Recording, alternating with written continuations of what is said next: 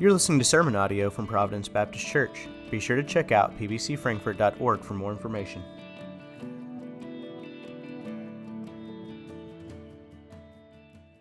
If you have a Bible, if you turn to Luke 15, and you notice I'm not saying a specific verse because we're actually going to look at all of Luke 15 today. So Luke 15, if you want to get there. In January of 2019 was the first time that I presented to you as a church this little motto of glorify, grow, give. I went back through our deacons meetings notes and found that it was in October of 2018 that I actually proposed it to them that I was going to give it to the church in the January of that following year. And just that we want to seek to glorify God in all we do collectively and then individually in our lives.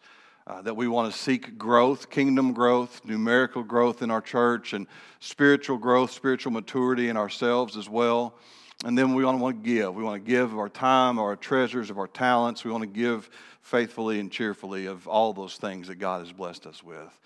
And I went back to, I do all of my sermons in a written form, at least in the outline form. And I went back in my books to that very first Grow sermon that I gave you in 2019. And I want to just draw your attention to some things that I said then, because I think it'll help us to see what we're talking about today. I said in that message, one thing was this, that growth is a kingdom principle, that God is about growth. He spoke to Abram, who had nothing, had no status, had no stature, had no real following, who would become Abraham. And to Abraham, he said, your descendants will be like the stars in the sky and the grains of sand upon a seashore. And we see in the Old Testament that begin to take place with the people of Israel. We see in the New Testament that after Jesus' death and resurrection that Peter gives this message, this sermon on the day of Pentecost in Acts 2, and 3,000 people were saved in one day.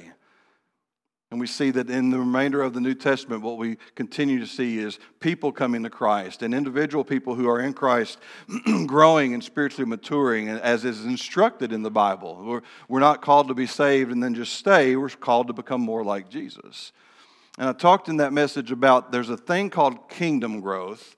Kingdom growth is really made up of church growth and individual growth.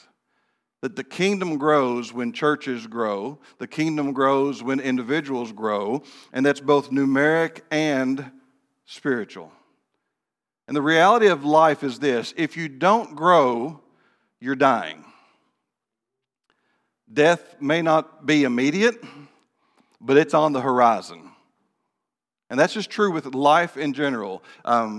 Kiki, we got Kiki just a few days after she was born, and so even as an infant in that foster care system, they would come and get her from our home and take her to visits with her biological parents. And she did not fare well in all those times of being removed from our home and driven an hour across the Phoenix Valley and spending 2 hours in a place she was unfamiliar with and so forth. And when she was around 4 months old, we actually had to put her in the hospital for a while, because all of that anxiety and all that stress and all that was going on in her little bitty life at 4 months of age was causing her not to eat well. And she was actually labeled with the term failure to thrive, which meant that if she continued on that path, her body was eventually going to start to shut down.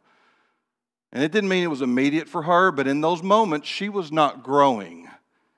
And we actually had to take her and spend some time in the hospital with her for them to get her up. And so one thing we need to understand, if I'm not growing spiritually and maturing spiritually in my life, then I'm not really living, I'm really dying. If a local church is not growing numerically and spiritually, death is on the horizon. Again, it may not be immediate, but it's coming. But one thing we can be confident of, God's kingdom is always growing. It may not grow in me, and it may not grow in you, and it may not grow in a local church, but God's kingdom is always growing because that's what God is about. In Matthew 21, the chief priests and the elders, Jesus is speaking to them, and they basically are not growing. And they basically are not heeding Jesus' words and recognizing him for the Messiah that he is. And they're basically rebelling against the word of God that prophesied who he was. And he says this to them in Matthew 21, verse 43. Therefore, I tell you, the kingdom of God will be taken away from you and given to a people producing its fruits. There's another place in Matthew's gospel where Jesus says these words, again, to the religious leaders and the religious of his day. I tell you, tax collectors and prostitutes are entering the kingdom ahead of you. Because God's kingdom grows. And if we do not allow it to grow in our individual lives, or we don't allow it to grow in our collective lives, God will say, okay, I will leave you to what you want, and I'm going to move here and I'm going to grow. Because God's kingdom grows. And so as we talk about kingdom growth, as we talk about church growth, as we talk about individual growth, it can be kind of dicey. Still, I was pulling from my message from 2019. I talked about the fact that when you talk about church growth, that becomes sort of difficult because we live, quite frankly, in a very materialistic, consumer-driven world. And so church growth largely in our country is this. What can we do to attract other Christians to come here? Now, let me say this from the outset. I have no problem with other believers coming to join our community of faith. I'm fine with that. I endorse that. I love that. If God calls them to come and be a part of our community of faith, I am all for it. But the problem comes within churches, all churches, when the people are transferring one to another out of this consumeristic mindset. Oh, well, that church can offer me more of this than this church can, so that's where I'm going to go. It's not that we're asking God, do we need to go there? It's just that this feeds me better, so I'm going to go. And what happens is, particularly in smaller churches get to a point where you can't keep up with that. Because of budgets, because of buildings, because of people that you have to minister. You can't. It's like the local little hometown pharmacy trying to compete with the big Walmart pharmacy that's eventually going to eat it up.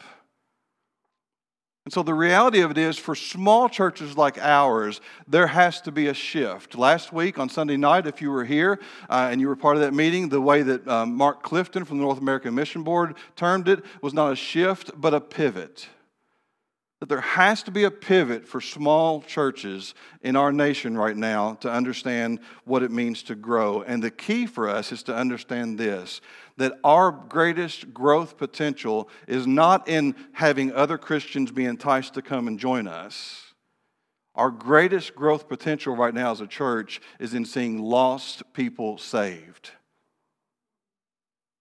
That is our greatest potential, and dare I say that is every church, whether they're 25 or 25,000, that is every church's greatest potential to see growth, is to see lost people saved. And when we look here at Luke 15 in just a moment, that's the growth principle we're going to see. Growing one sinner saved at a time. Now, this is what parables do. Parables teach us about God. They teach us about how He works and what He values. They teach us about how the kingdom of God works. They teach us, sometimes Jesus taught in parables to teach us about the expectations of what God has for those who are called His people. And so you might find yourself, as we're getting ready to get into 3 parables today, asking the question sometimes when you read your scriptures, how do I know what this parable is trying to teach me? And as it is with all written scripture, context is the key. What's written before it, what's written after it, what sort of cultural or historical clues or context is around us. And then with parables, the really important thing is this. We've got to find the singular intent of the parable before we seek to make application from the parable. And I'll explain a little bit more about that in just a moment. So let's, before we get into the parables, look at the context of these 3 stories that Jesus tells. Look at Luke 15, 1 and 2. Luke records, tax collectors and other notorious sinners often came to listen to Jesus teach.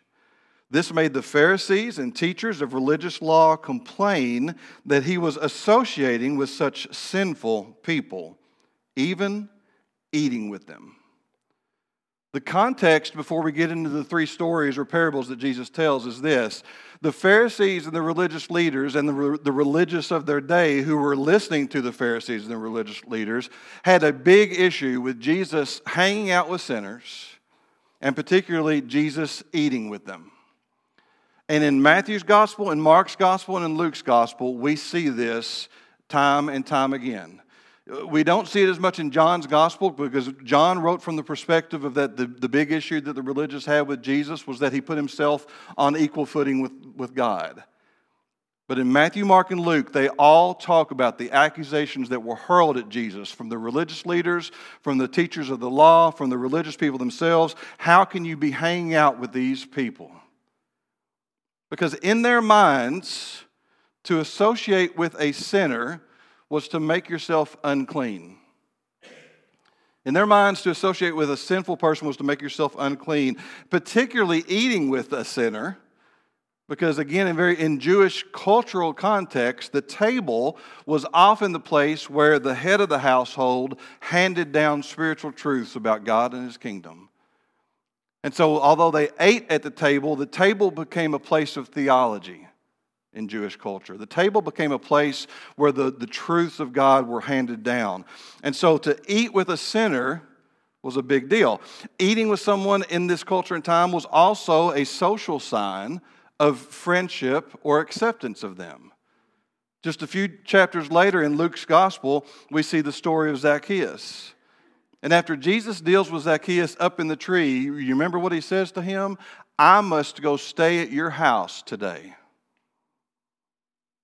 And it's worded in such a way that it's not, I think Jesus wanted to go stay at his house, but it's worded in such a way that it was a spiritual kingdom imperative that Jesus go stay at the house of the sinner Zacchaeus. And staying at his house would have implied they would have shared a meal as well. And so what was being taught in Jesus' day was this. If you ate with sinners, if you hung out with sinners, particularly if you went into their homes or had them into your homes, it meant you accepted or approved whatever sin or whatever lifestyle sin they were living in. That has some ramifications for some of our conversations today, doesn't it? And so the big deal, the context for these stories is this. For Jesus to eat with such people, for Jesus to hang out with such people, the religious of Jesus' day said he must be approving of their sin. And so as we read the parables, keep that context in mind. So this is what we're going to do. It's a little different today, but we're going to read through the rest of Luke 15. I want you to follow along with me as I read. And then we're going to come back and we're going to kind of dissect them a little bit in this understanding of growth.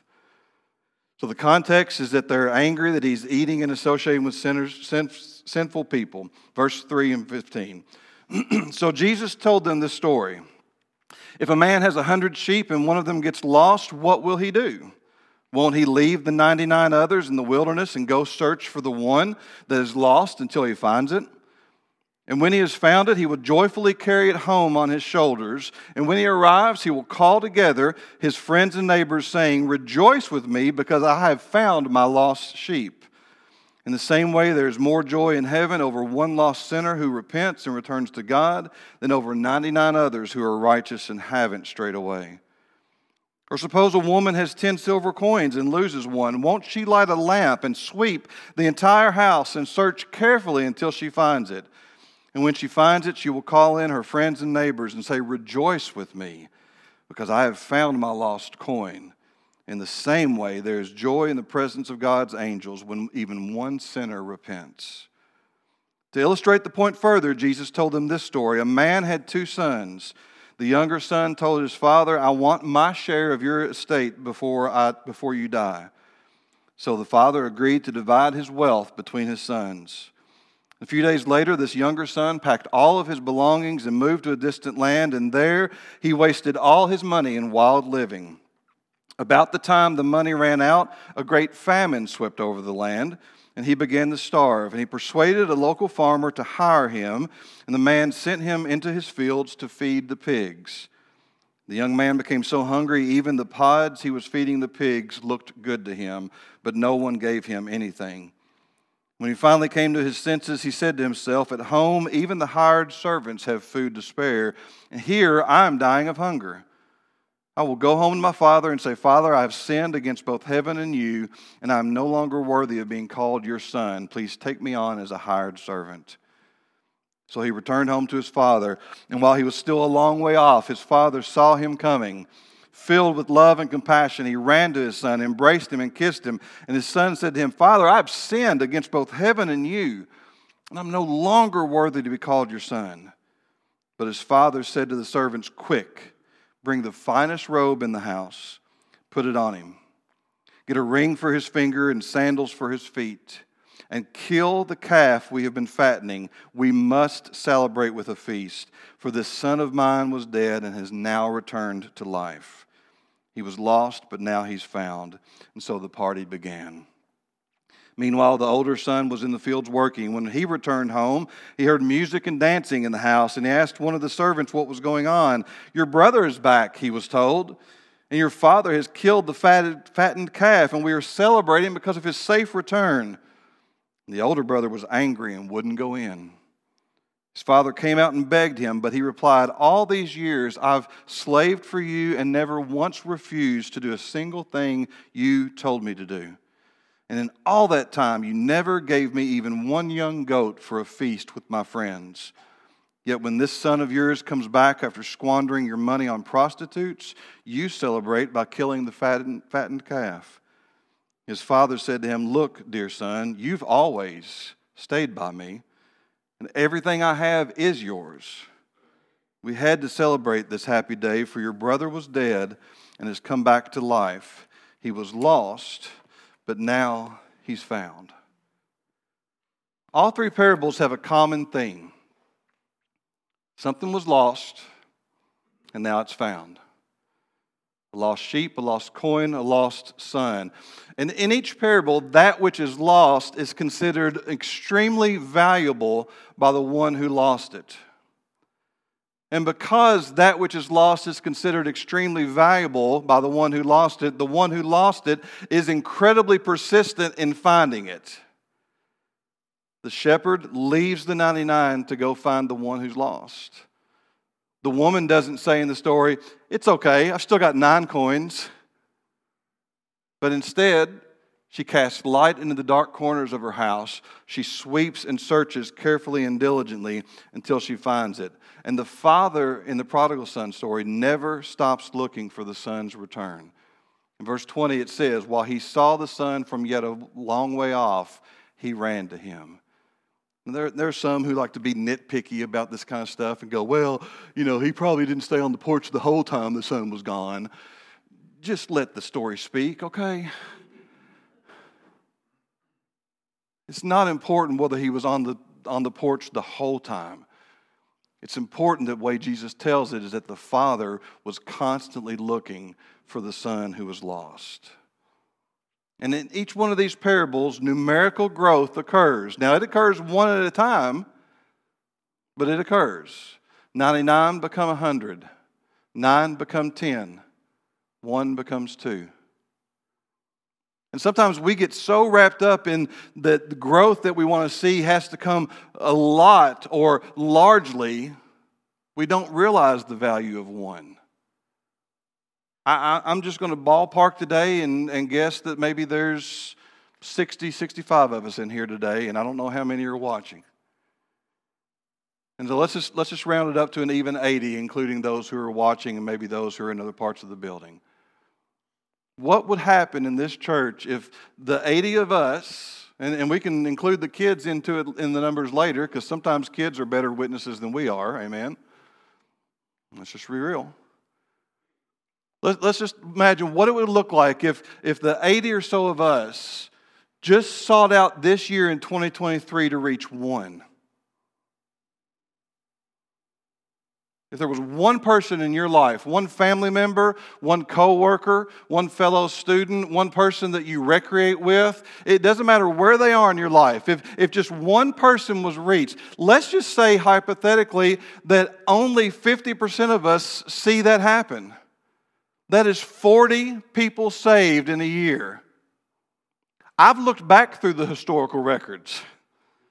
I don't know that I've ever seen 40 baptisms in a single year in this church. And not just in this church, but I would say for most churches that's true.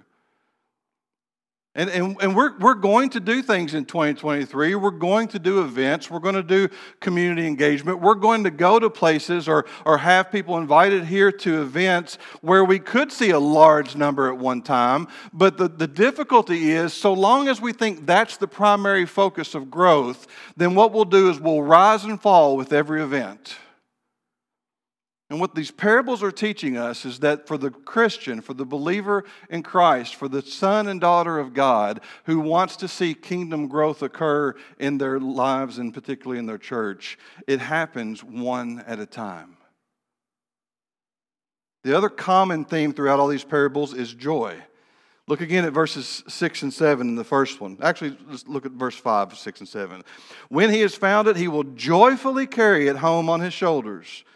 When he arrives, he will call together his friends and neighbors, saying, "Rejoice with me, because I have found my lost sheep." In the same way, Jesus says, there is more joy in heaven over one lost sinner who repents and returns to God than over 99 others who are righteous and haven't strayed away. Look in the second story, verse 9. It's very similar. When she finds it, she will call in her friends and neighbors and say, "Rejoice with me, because I have found my lost coin." In the same way, there is joy in the presence of God's angels when even one sinner repents. Even in the story of the prodigal son, at the end in verse 32, it doesn't talk about joy, but it says this: it was fitting to celebrate and be glad. It was fitting to throw a party, and parties are filled with joy. And it was fitting for the Father to do that because what was lost had now been found. And notice in these verses, with these first two parables, we're going to camp out here with them for just a moment. In these first two parables, Jesus specifically states this is the way the kingdom of God operates. Look again at verse 7. In the same way, there's more joy in heaven over one lost sinner who repents and returns to God than over 99 others who are righteous and haven't strayed away. In verse 10, in the same way, there is joy in the presence of God's angels when even one sinner repents. Jesus specifically in these two places, in the first two parables, makes it a point to say this is the way the kingdom operates. This is the way the kingdom finds joy. This is where God's heart resides. This is where the angels who are with God's, where their hearts and emotions reside. They reside in joy when one person says yes. When one person moves from being lost to being found. This is of great importance for us, for this purpose. If the kingdom of God has purpose in finding one that is lost, to see that he might be found, then what is the purpose of the church that represents that kingdom? We are called to represent the kingdom of God. Our purpose is to be the purpose of the kingdom of God. And I think there are multiple purposes within a church body. We exist to have fellowship with one another. We exist to do ministry with one another. We exist to help out where we can, to serve people. Like, there are lots of purposes.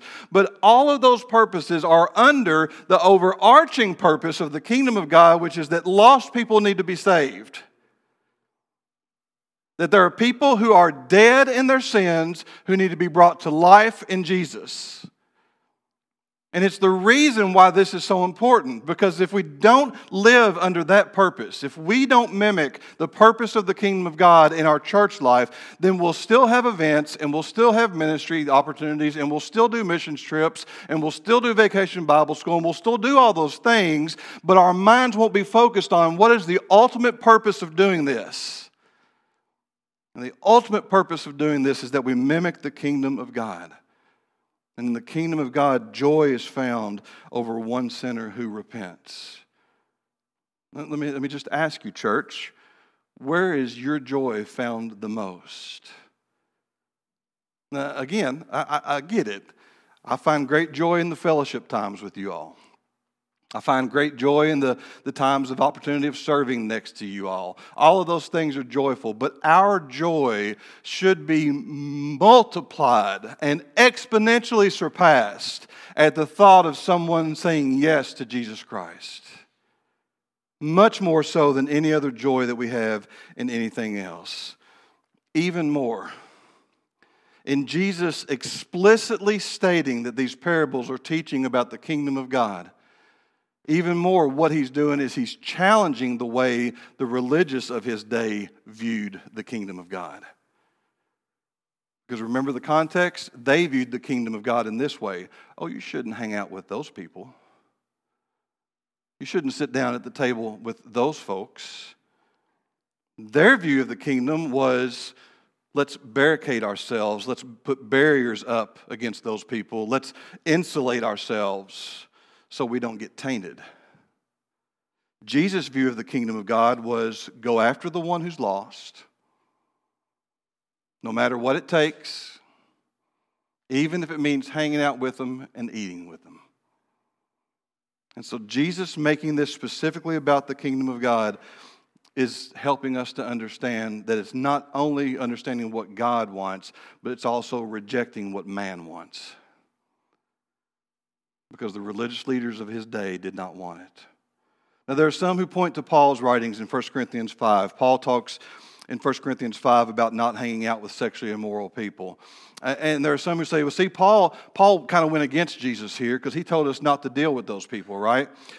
And it's important for us to get this right, because that's used as an argument quite often. I just want to read from 1 Corinthians 5, beginning in verse 9.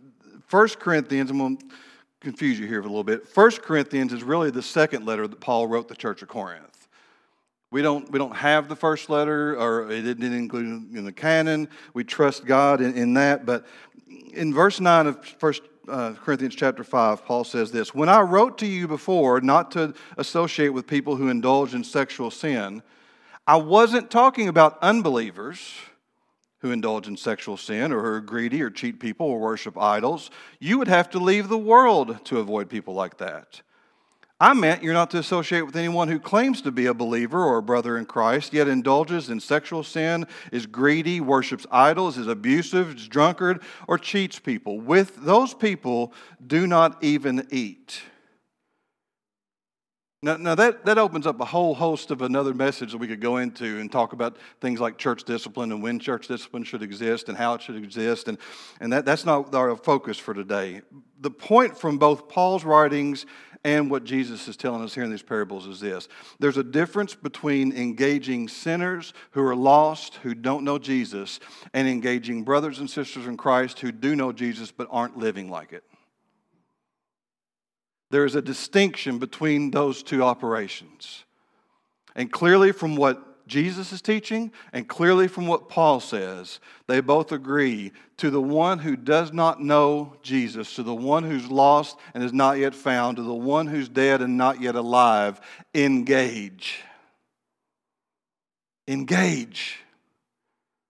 Live your life among them so that they might perhaps be saved. Now, in the third parable, it's a little different. The kingdom exposure is not as prevalent necessarily, because Jesus doesn't use the same kind of terminology in the third parable about God and the angels rejoicing and so on and so forth. But I want you to understand something. The third parable is still kingdom-minded. We have to remember when we read parables particularly, they are being told to a first century audience. And a first century audience would have picked up on clues and cues within the story that we don't naturally receive. So for example, in that culture and time, and particularly in that Jewish culture and time, it was the oldest brother's responsibility to take care of the youngers. If you think back to the story of Joseph, and Joseph's brothers gather around him and they're jealous of him and they want to kill him. Who is it that speaks up and says, let's not kill him, let's just put him in this pit for a moment until we decide what to do with him? It's Reuben, the firstborn to Jacob, therefore the oldest brother. And so when they hear this story that Jesus is teaching, and they hear about this younger son, and then this older brother comes on the scene in the story, Jesus' hearers would have perked up and gone, oh, he was supposed to take care of the younger brother. He was supposed to go after him. He was supposed to care for him. He was supposed to try to talk him out of it. And most importantly, he should be really happy that he's come back, because he's got a responsibility for him. But in this story, what happens? The older brother is visibly angry. He refuses to engage in the celebration. He talks back to his father that we'll look at here in just a moment. And so where this last parable, even though Jesus doesn't explicitly speak of joy in the presence of God and his angels, where this last parable becomes very kingdom-oriented is this. If you go back again to verse 2, and the context that precedes all these stories, again, what the problem was this. The Pharisees and the teachers of the religious law, the religious people of the day, complained that he was associating with such sinful people, even to the point of eating with them. Some of your translations say that they were grumbling or they were murmuring, but the word simply means this, to grumble in such a way as to be heard easily. It's not under your breath. It is grumbling, murmuring, angry, vocally out loud for people to hear. And the older brother does this. Look at verses 28 and 29 there in that portion of Luke 15. The older brother was angry and wouldn't go in. His father came out and begged him, but he replied, "All these years I've slaved for you and never once refused to do a single thing you told me. And in all that time you never gave me even one young goat for a feast with my friends. Yet when this son of yours comes back after squandering your money on prostitutes, you celebrate by killing the fatted calf." Grumble, grumble, grumble, anger, anger, anger, complain, complain, complain, murmur, murmur, murmur. How dare you, Dad, welcome this son back into your home? Think about that comparison to the Pharisees and the religious of their day back in verse 2. How dare you, Jesus, eat with such people, associate with such people, engage your life with such people. Clearly, when Jesus tells this story, he is lining up the older brother to reflect the attitudes and the lives of the religious of his day. And he does it in these ways. He has that sort of same comparison of the murmuring and the grumbling. He has the displeasure that's being given by the older brother that mimics the displeasure of the Pharisees and the religious leaders of the day. He chooses to have a very interesting thing done. I don't know if you've noticed this or not, but back in the very beginning of the prodigal son story, in verse 13, it says at the end, he wasted all of his money in wild living. Some of your translations say reckless living. And the Greek behind that phrase is just simply this, that he just wasted his money. There's nothing in that says how he wasted it.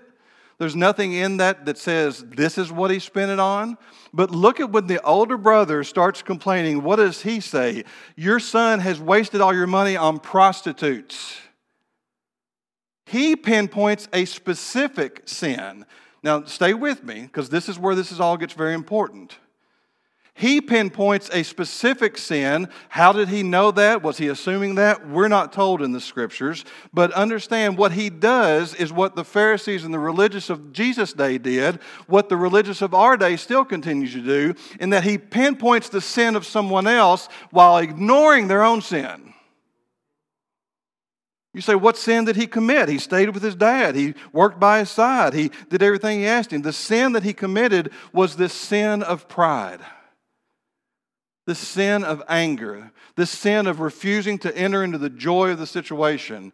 It was him saying to his dad, I'm so fed up with this that I want nothing to do with any of it. And why? Because, Dad, I've been here all this time. I've worked hard. I've done this. I've done that. I've done this. I've done that. When sentences begin that way, that's pride. And rather than he himself seeing that and repenting of that, he continues to pursue it through the story. This is a very Pharisee, religious leader, religious person thing to do. Again, in Luke's gospel, in a couple chapters, he tells the story of the Pharisee and the tax collector. And what did the Pharisee do? I'm glad I'm not like him. And the reality of it, folks, is this, that we cannot go that route. I understand it. I'll just be honest with you. Like, I kind of understand the older brother's feelings here, and some of you might as well. He stayed behind. He worked for his father. He says he never disobeyed his father. But understand his pride in all of that before his father meant that he was blinded to the joy that was going on. because the lost was now found. Again, look at verse 28, the very beginning of it. The older brother was angry and wouldn't go in. His pride over his own life, the sin of anger in his life, all of that kept him from entering into the joy that was going on over someone who was lost but now is found. And again, I get it. But Dad, I've done all this, and here's the way it looks in church life. But God, you really want us to open up everything to these people? What if they spill something on the carpet? God, don't you know how long we work to pay that off? What if they break that little piece of furniture that's downstairs that's 172 years old? You think I'm joking, some of you. But I'm telling you, I've been in churches like that. I've walked in the churches where there was a desk and there were notes taped on that desk that said, do not lean on or touch or sit on or come anywhere near this desk.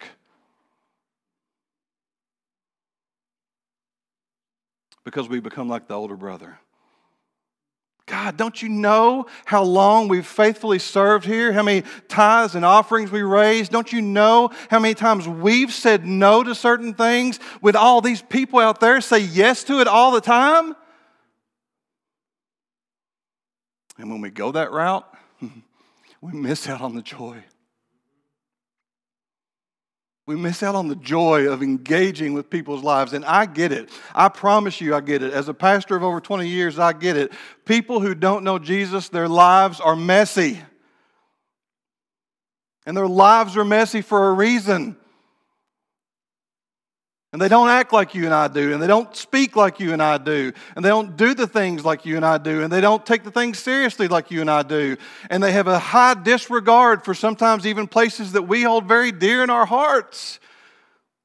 But that's why they need Jesus. That's why they need us to engage. That's why they need us to eat with them and be in their homes and do the things that God asks us to do to find joy. The older brother, representative of the Pharisees, the religious of Jesus' day, refuses to enter into the joy because of his pride. What does it say about a person who refuses to enter into the joy of God, of the things that make God joyful? What does it say about a collection of people who refuse to seek to find joy in the things that causes the very angels of heaven to rejoice? C.S. Lewis wrote a book called Letters to Malcolm. It's on prayer. It was a fictional writing that he kind of made up this person and said, you know, we're going to talk about prayer. And it was kind of a way, I think, really for C.S. Lewis just to kind of get thoughts out of his head. But there's a place in that book where he makes this statement, and it's a really, really key statement, I think. He says, joy is the serious business of heaven. Now, that's a very contrasting statement, because typically when we think about joy, we don't think about serious, do we? Joy is smiling and laughing and happy and kids skipping along. And like when you think about really pure joy, it doesn't seem very serious. But in making this statement, I think C.S. Lewis hits upon something that's very important. Joy is serious business. Finding joy is serious business. Living in joy is serious business. And according to the parables in the kingdom of God, the way you find joy the most is by seeing lost people come to know Jesus. It is a serious business to eat with them, to hang out with them, to live your life among them, to bear witness by your life and your word and your deed to the glory of God. But when we do, some will be saved. When we do, some will be saved. Because some will hear and see and respond. And what these parables teach us is that when that happens, joy becomes present. And when that joy is present in a church, I believe the church grows. And the joy is there in the church not because we have more people. The joy is there in the church not because we now have a bigger budget, because they're giving. The joy is there not because we have more people to fill volunteer roles. The joy is there because we are continually reminded, hey, I was once lost and I'm now found. Now this person sitting next to me and in front of me and across from me and wherever they are and that we're doing life with together, they were lost, but now they're found. They were dead, but now they're alive. As we talk about growing today, understand this, and I'm going to repeat what I said earlier. I truly don't have any problem, any difficulty with like-minded Christian believers wanting to come and be a part of our community. But that can't be our sole purpose. That can't be the overarching purpose. Because when the churches make that their overarching purpose, here's what happens. You're constantly reinventing yourself. You're constantly thinking, how can we attract more people here? And the issue with that is whatever you attract them with, you better keep. Because if you attract them with a new Christian Life Center that has a gym and everything in it, you better make sure it never falls into disarray. If you attract them with a particular ministry or a program, you better make sure that if your church is open another 100 years, that ministry or program never goes away. But if we attract them with the gospel, if we attract them with the reality that they are lost, they are spiritually dead, but that there is a God who loves them so much that He wants to bring them to life, He wants to make them found, He wants to raise them to life, not only for all of eternity, but right now here where they are,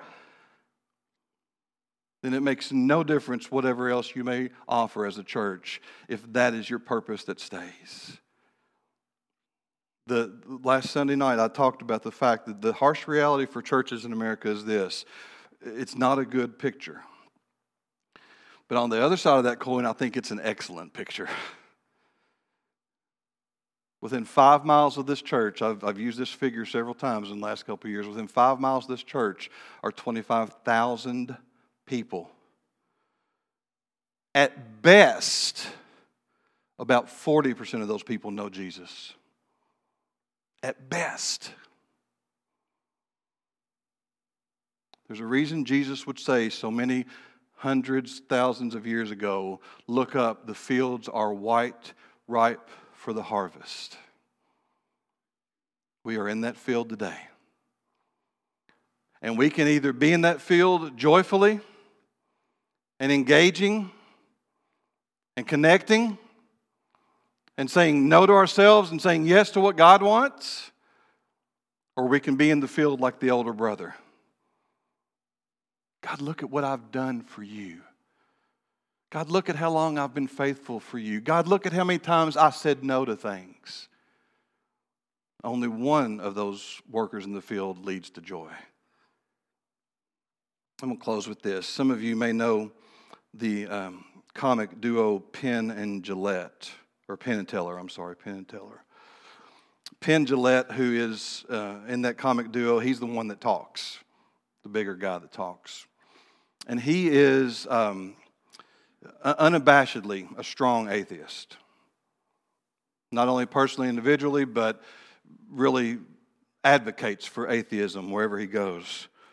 But he told this story back in 2016 about being at a show, and the show ended, and a man approached him and thanked him for the show and so forth, and the man was a Gideon, and he had a Gideon New Testament with him, and he said, I know you're not a believer, but I want to share this with you, and I've highlighted a few passages, and I've wrote my name and my number in there, and if you have any questions, I'd love for you to call me. Just very, very gentle, very welcoming to him. And Penn talked about how much that meant to him. And let me read to you what he said in this interview. He said, if you believe there's a heaven and hell, and people could be going to hell or not getting eternal life or whatever you call it, and you think it's not really worth telling them because it would be socially awkward, then leave me alone and keep your religion to yourself. He goes on to say this.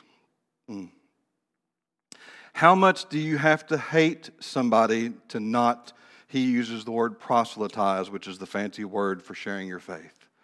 How much do you have to hate somebody to not proselytize?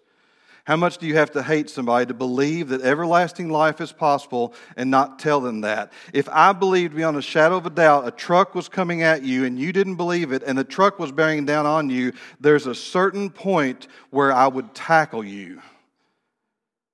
And he says, and according to you who believe, this is more important than that.